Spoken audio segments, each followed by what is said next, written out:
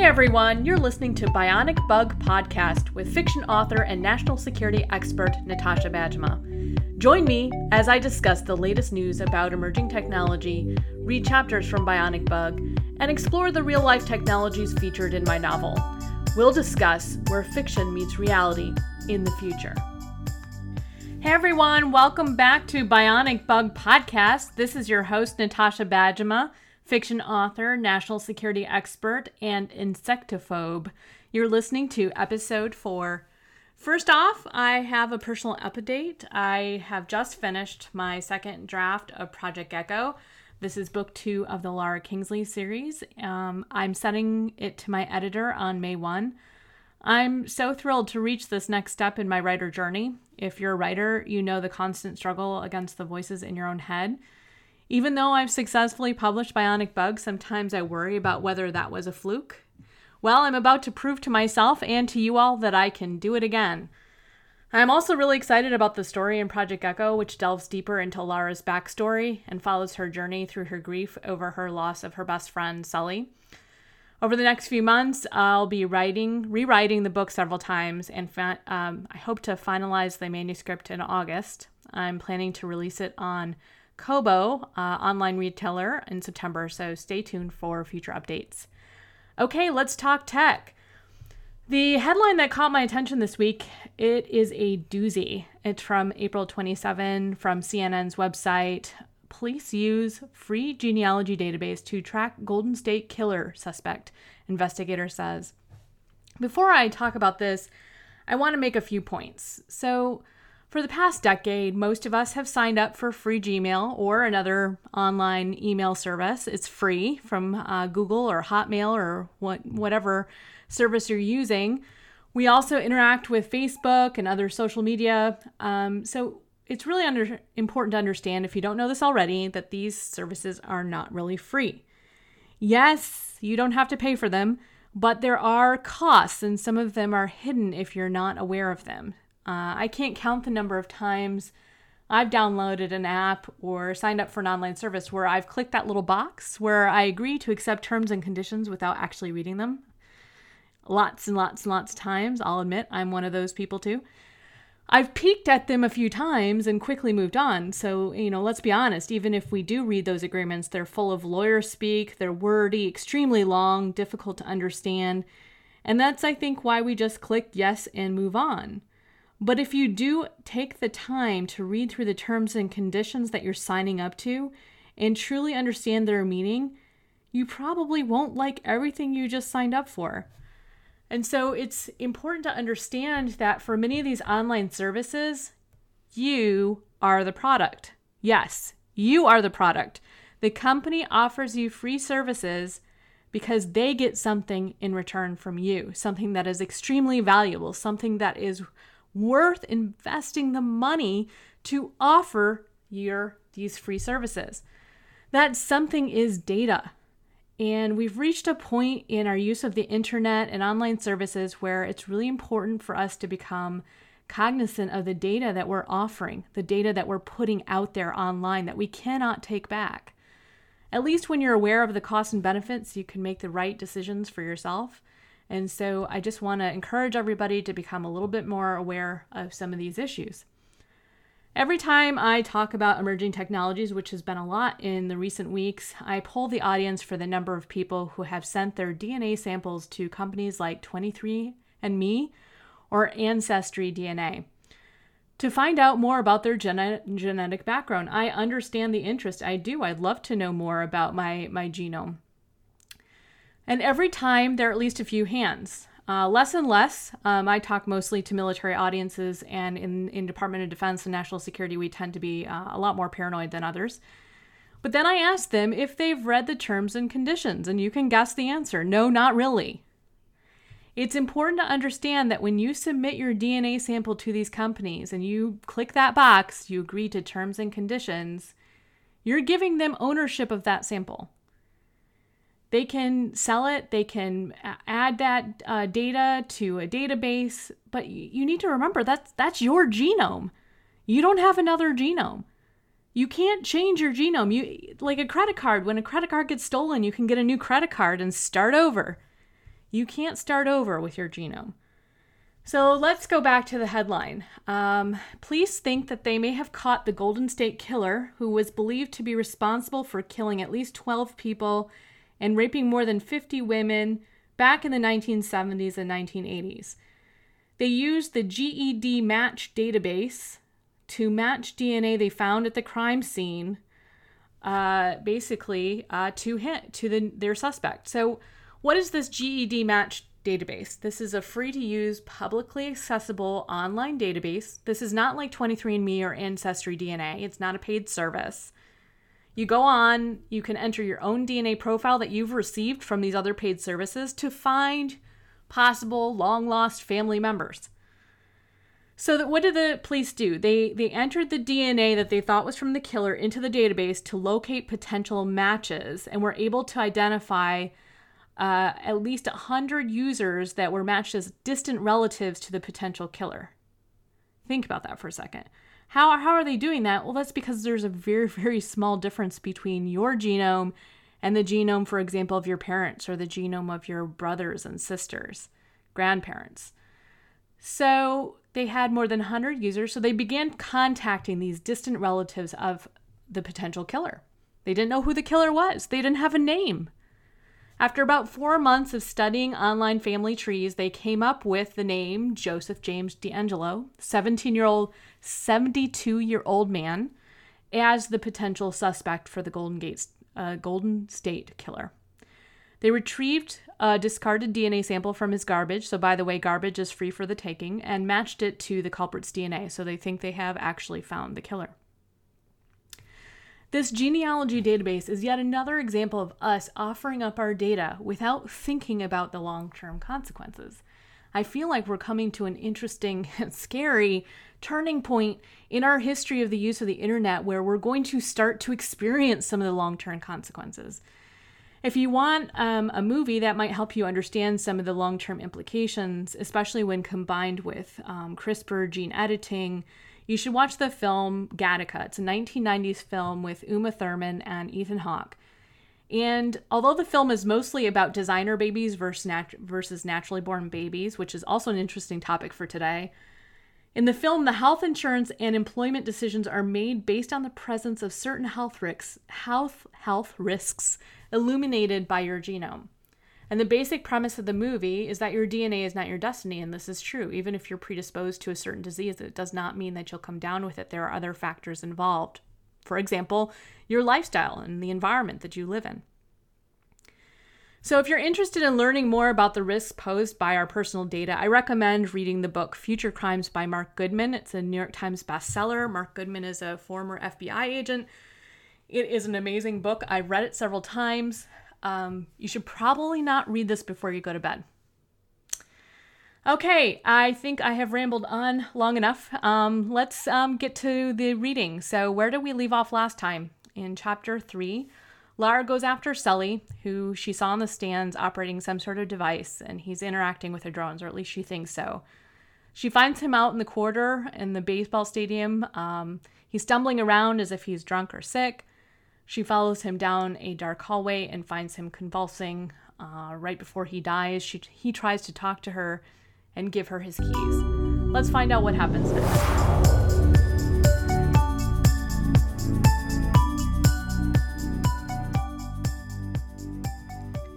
Chapter 4. The Townhouse. Her motorcycle waited for her on the side street next to the ballpark.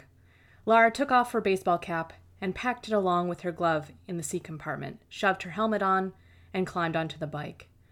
Revving the engine for a few minutes, she plugged in the location of Sully's townhouse into the GPS on her dashboard and inched away from the curb. Giving the bike throttle, she raced down South Capitol at high speed, which usually sent a thrill up her spine. This time, a hardened sense of determination came over her. She'd never been involved with a criminal investigation before, but she was not about to let the bastard responsible for killing her friend get away with it. 15 minutes later, she pulled her bike into the narrow alley behind Sully's townhouse. Recently painted and renovated, it looked so inviting. He'd purchased the fixer-upper before the area became some of the hottest real estate in town. and it was now worth upwards of $900,000. Guilt pricked at Lara for having been jealous of his good fortune. What good is all that now? She hoped the keys she took from Sully would open the back door. Neighbors might notice her coming through the front, and the last thing she needed was some old lady calling the cops. Lara dismounted her bike in a nook behind Sully's fenced yard and hung her black helmet on the handlebar. The alley was dark, quiet, and empty. In the distance, the rhythmic wail of a police siren echoed through the night air. As she walked through the gate, Lara wrinkled her nose at the sharp odor of rotting garbage mixed with a hint of motor oil. Pairs of green garbage and blue recycling bins lined the alley, set out in time for pickup the next day. Sully's bins were notably absent. He must have forgotten to put them out. As Lara unlatched the gate, her foot accidentally kicked a hard object laying on the brick-paved surface of the alley. She grimaced as a glass beer bottle tumbled down the slope, making loud, rattling noises as it went. So much for stealth. She ducked into the backyard and closed the gate quietly, hoping no one heard the bottle. Inside the fence, Sully's refuse containers lay sideways on the overgrown grass, and the garbage was strewn about the backyard. Someone was here, looking for Sully's trash. But what were they looking for?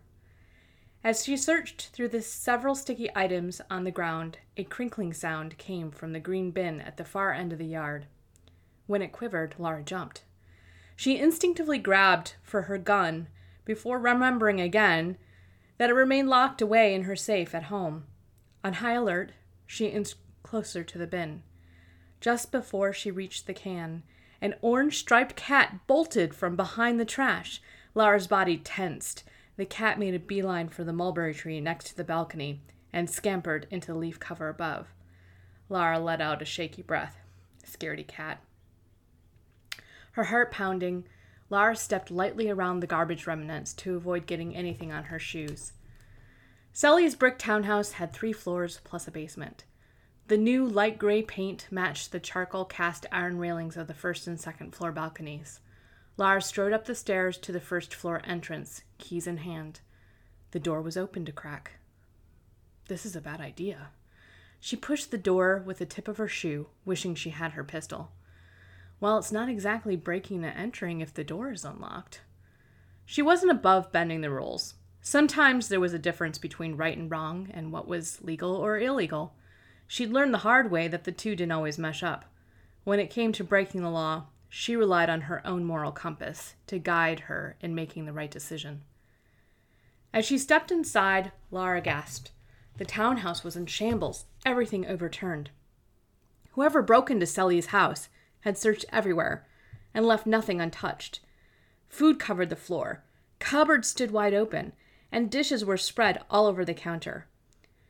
Lara wondered if the intruder had found whatever they were looking for.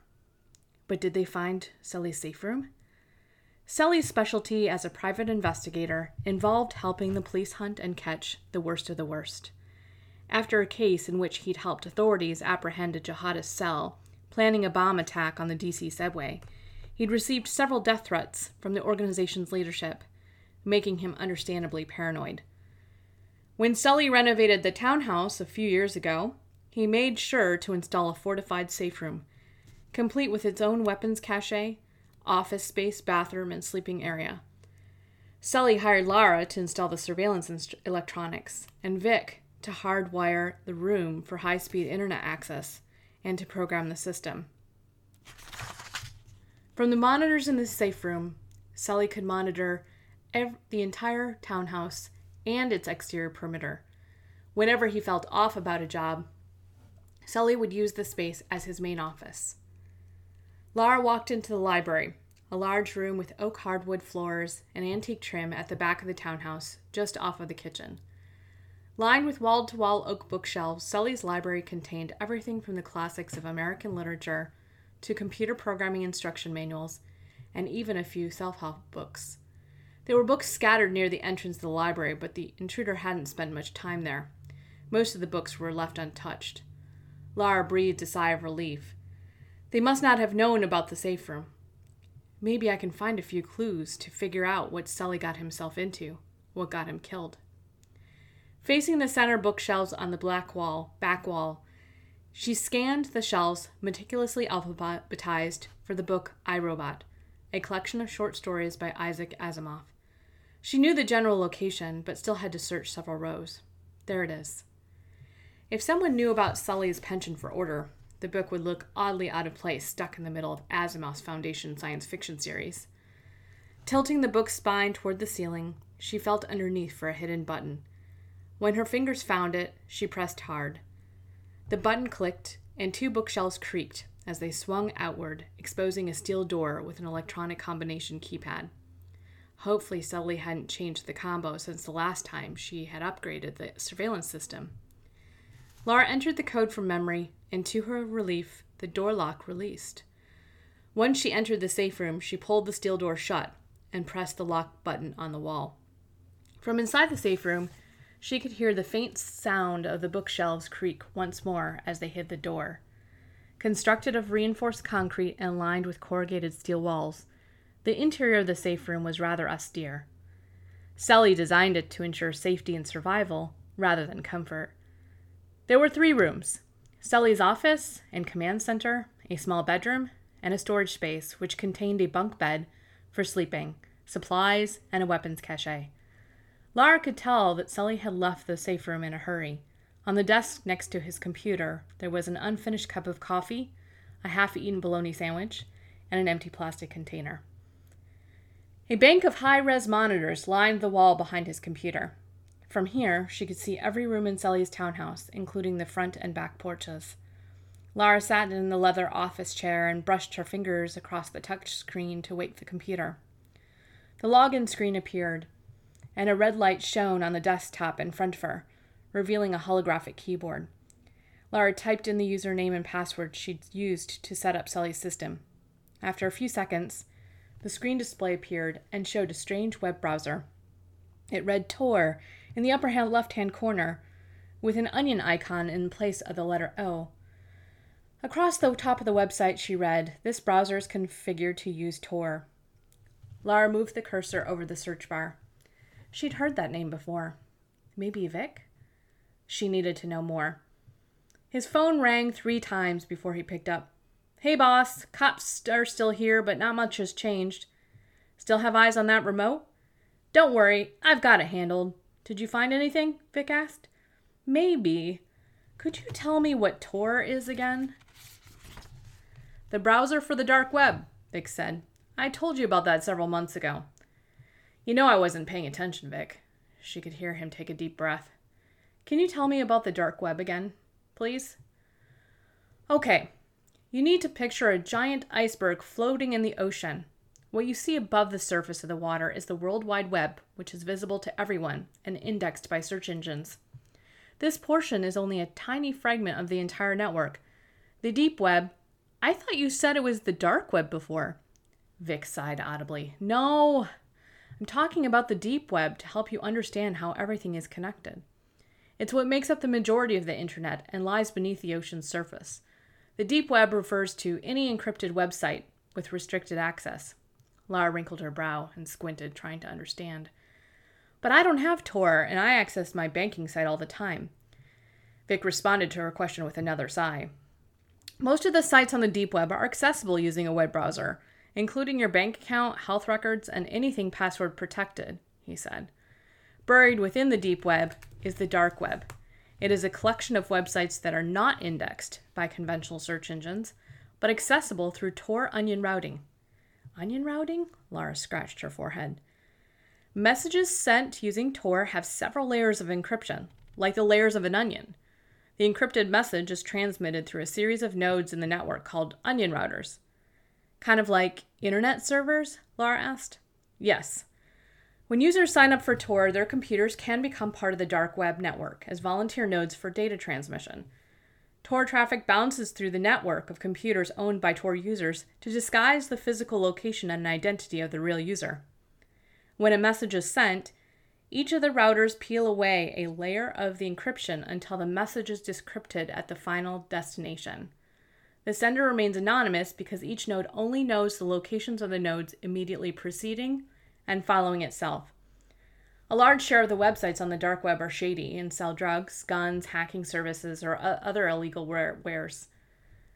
What would Sully want with shady websites? Lara asked. I don't know, boss, but a cop is waving at me. I have to go. The phone went silent. What were you doing on the dark web, Sully? Lara stared aimlessly at the monitors. As a private detective, she avoided engaging with the deep, dark underworld. Most of the time she didn't have to. Whereas Sully thrived in hunting down dangerous criminals, Lara preferred to work straightforward surveillance jobs, which included everything from locating and removing unwanted forms of electronic surveillance to installing covert eavesdropping services for law enforcement agencies. Everything was legal, or at least legal-ish, but many of her clients had big names and would pay even bigger money for discretion. She tried to find Sully's browsing history, but couldn't uncover anything beyond the search bar.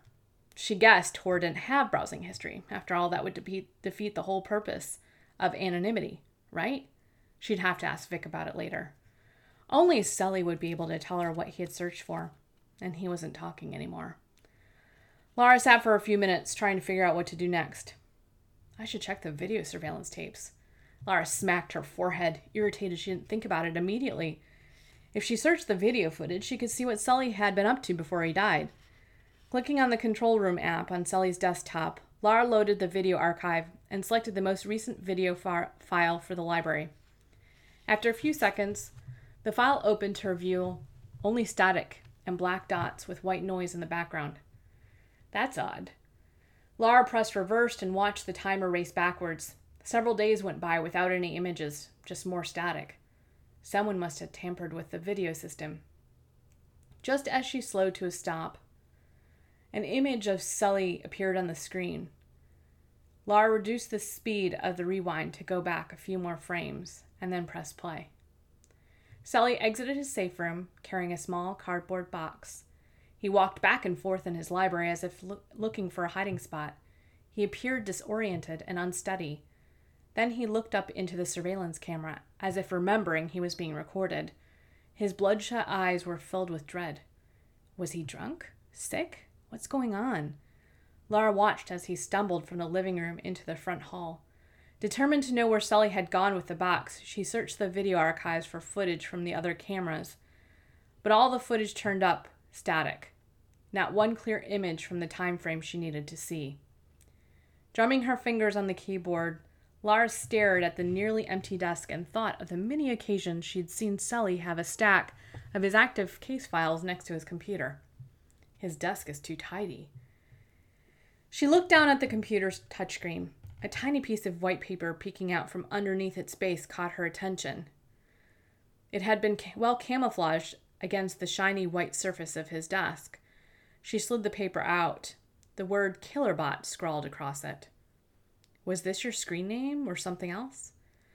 Watson, Lara spoke into her smartphone. Her screen lit up with an image of a man with a thick beard and mustache. Yes, Miss Kingsley?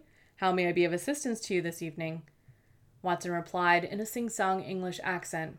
She named her AI voice assistant after Sherlock Holmes' famous sidekick and customized him to sound overly polite and cooperative. It made it easier for her to work with a computer. Otherwise, she'd start arguing, speaking too fast, and then lose her patience with the muddled response. She still didn't trust AI with any complex queries. Lara took a picture of the paper with her smartphone. I found this piece of paper in Sully's safe room. What does it mean? Lara said, and waited for an answer. That's quite an odd query, Miss Kingsley. Watson paused for several seconds. Based on my comparative analysis of the writing in the photo and your files on the cloud, the handwriting sample belongs to Mr. Phil Sullivan, API, and your best friend. Belonged. Lara swallowed hard and suppressed an intense surge of emotion.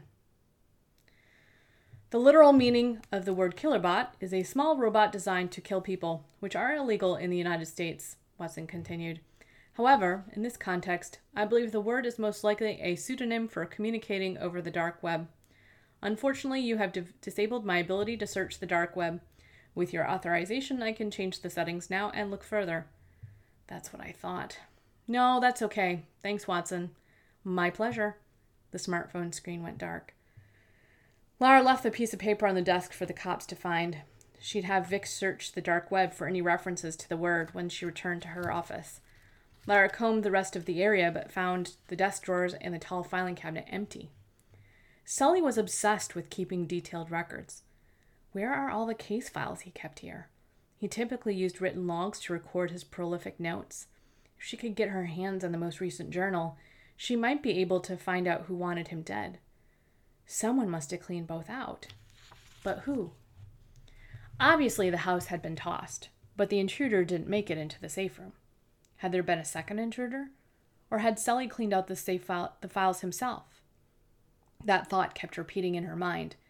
If he had cleaned out his records, it could only mean one thing. You felt your safe room was compromised. But where did you put your records? As she peeked over the edge of the top file drawer, a tiny glint in the back corner of the drawer caught her eye.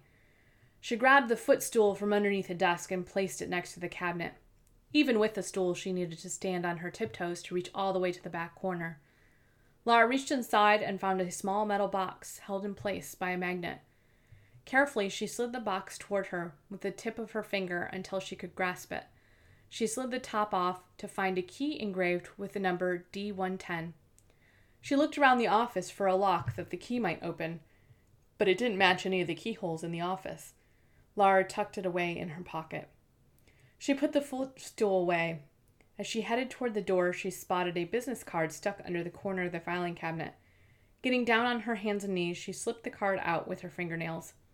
It named a Dr. Anton Stepanov at DARPA as Director of Robotics Research. Between the card and the forged ID, there was a good chance the renowned defense agency had something to do with all of this. She made a note on her smartphone to pay Dr. Stepanov a visit. In the storage room, the sleeping area appeared to be untouched, with blankets neatly folded on the bottom bunk. Next to the bed stood an oak cabinet with glass doors holding Sully's weapons cache. The pristine glass bore no marks of any kind, no smudges, fingerprints, or scratches. She tried to open the door, but it was locked, and the key in her pocket didn't match. She opened the metal lockers stationed up against the wall. They were fully stocked with bottled water, canned food, other non-perishable items, and medical supplies. The shelving unit next to the lockers contained a small hot plate, pots and pans, tools, a hand crank radio, and board games. A fold-up table and 2 chairs stood in the corner. Lara walked into the bathroom to find the toilet seat left up. Typical man. The bathroom was spotless and the shower dry, leaving her no clues about Sully's last few days. She glanced at the toilet again. Nature was calling. She shrugged, put the seat down, and answered the call. When you gotta go. She grabbed a handful of toilet paper and pondered her next move. Then something light tickled her forehead and crawled up into her hair. What's that? She reached up, expecting it to swat away a fly. Lara sat up a bit straighter to see into the mirror on the wall across from her and yelped. She nearly fell off the toilet. Something like a large bug moved in a circle on her head. She jumped up from the toilet, pulled up her pants, and ran into the office. Lara frantically danced around, trying to shake it off. Instinctual terror shot through her veins as she imagined it crawling down her back. She dug her fingers into her hair, shaking it out and patting it down. The bug was no longer there. In a frenzy, she searched her clothes in every inch of the room to see if the bug had fallen on the floor. It was nowhere to be found. Cautiously, she inched back into the bathroom. Behind the toilet, she caught a glimpse of the huge, metallic, golden-colored beetle. Its wings buzzed as it inched slowly toward her and stopped at her feet. She got the impression it was staring up at her. Well, now that's odd. Trembling but insanely curious, she bent down to get a better look. She'd never seen a beetle like this one. She had never seen a beetle so large. But it was also stunningly beautiful. For a bug. The golden beetle had hints of green, brown, and red on its iridescent body. But something else struck her as out of the ordinary. Nearly camouflaged by its color, the beetle wore a tiny backpack with circuits and wires. Is that? She couldn't believe her eyes. On top of the green circuit board was a small disc with a tiny aperture. The miniature camera was smaller than her pinky fingernail. Her heart skipped a beat. Someone's watching me. Remembering the plastic container, she ran back to the desk and returned to the bathroom. Getting down on her hands and knees, Lara held the container and the lid with her sweaty hands. Now comes the tricky part. Lara's hand shook, but she used the lid to lift the body of the beetle upwards just enough to flick it into the container. Then she pressed the lid down tightly to seal it shut and breathed a sigh of relief. In spite of her military training, Lara reacted to bugs with intense fear, something she blamed on a traumatic experience during her childhood. At 5 years old, Lara had been sitting on her mother's lap when a beetle crawled down her forehead to rest on the end of her tiny nose. Ever since, she suffered from a bad case of entomophobia, something her team in Afghanistan had way too much fun with. You're not getting out of there anytime soon. Her phone vibrated in her pocket. Hey, Vic, Tor doesn't have a browser history, right? No. She gave herself a mental high five. Awesome, Boss, the cops really want to talk to you. They're demanding you come down to the station right away. Yeah, A shadow crossed one of the monitors, drawing Lara's attention. Within seconds, several dark forms appeared on the screen for the front porch. Vic, I've got company. Tell them I'll get there as soon as I can. 5 armed men wearing familiar navy blue jackets with yellow FBI lettering were on the front landing. Now what are they doing here?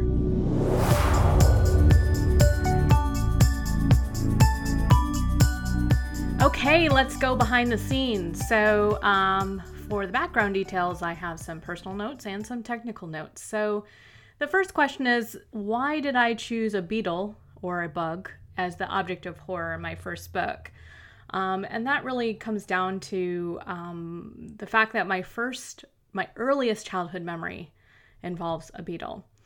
So my first memory as a child dates back to my 3rd year. I was playing in my sandbox in the backyard, and a giant beetle entered my sandbox. I remember being paralyzed with fright. It was about the size of my fist, at least that's how I remember it, but I was 3, so it might be quite close to that. Everything is relative.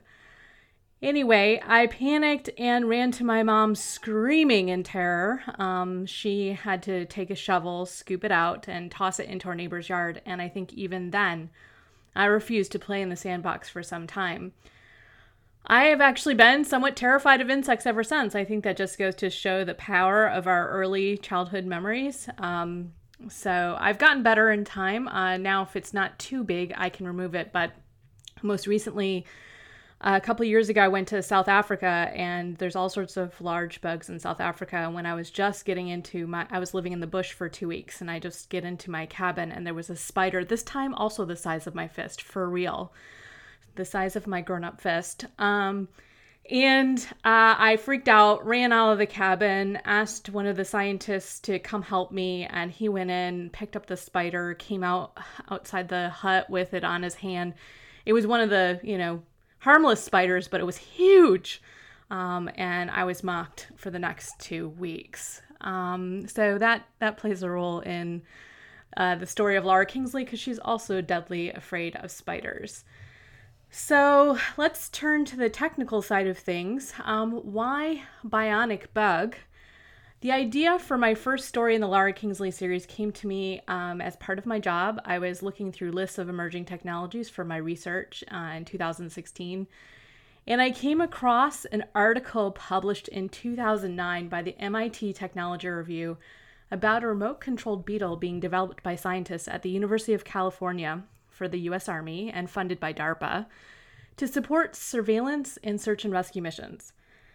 So this notion of a flying beetle being controlled by a human operator immediately captured my imagination, and so the story of a mad scientist developing a bionic bug to cause mayhem was born. I'm not going to spoil that for you, but so why are we seeing this happen? Well, advances in microelectronics, in particular the miniaturization of microprocessors and batteries, have made it possible to create insect-computer hybrids. Call them bionic bugs, you can call them cyborg beetles.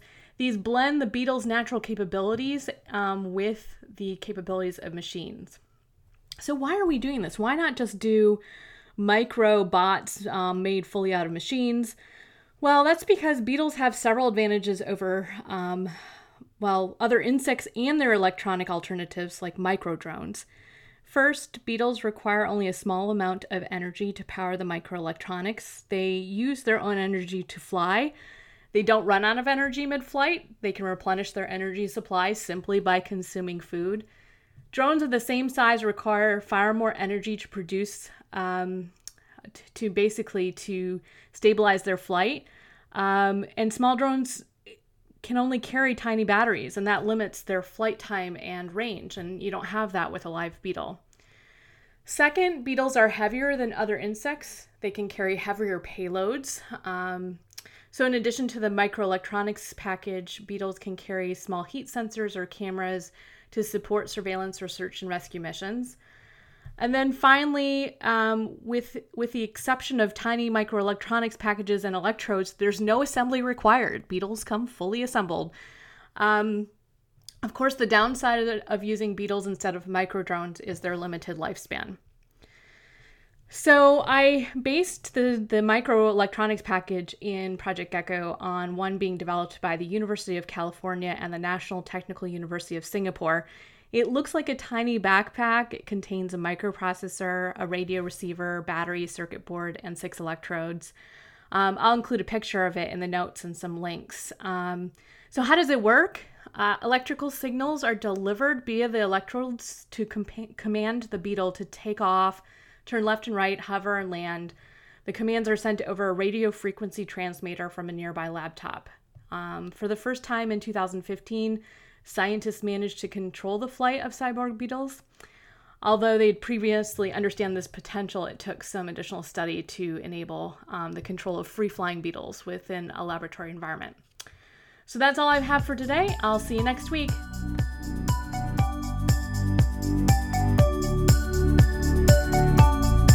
Thanks for listening to the Bionic Bug Podcast. If you enjoyed the show, please leave a review on iTunes. You can also support my time in producing the show with Patreon at www.patreon.com. That's Patreon /Natasha Bajma. See you next week.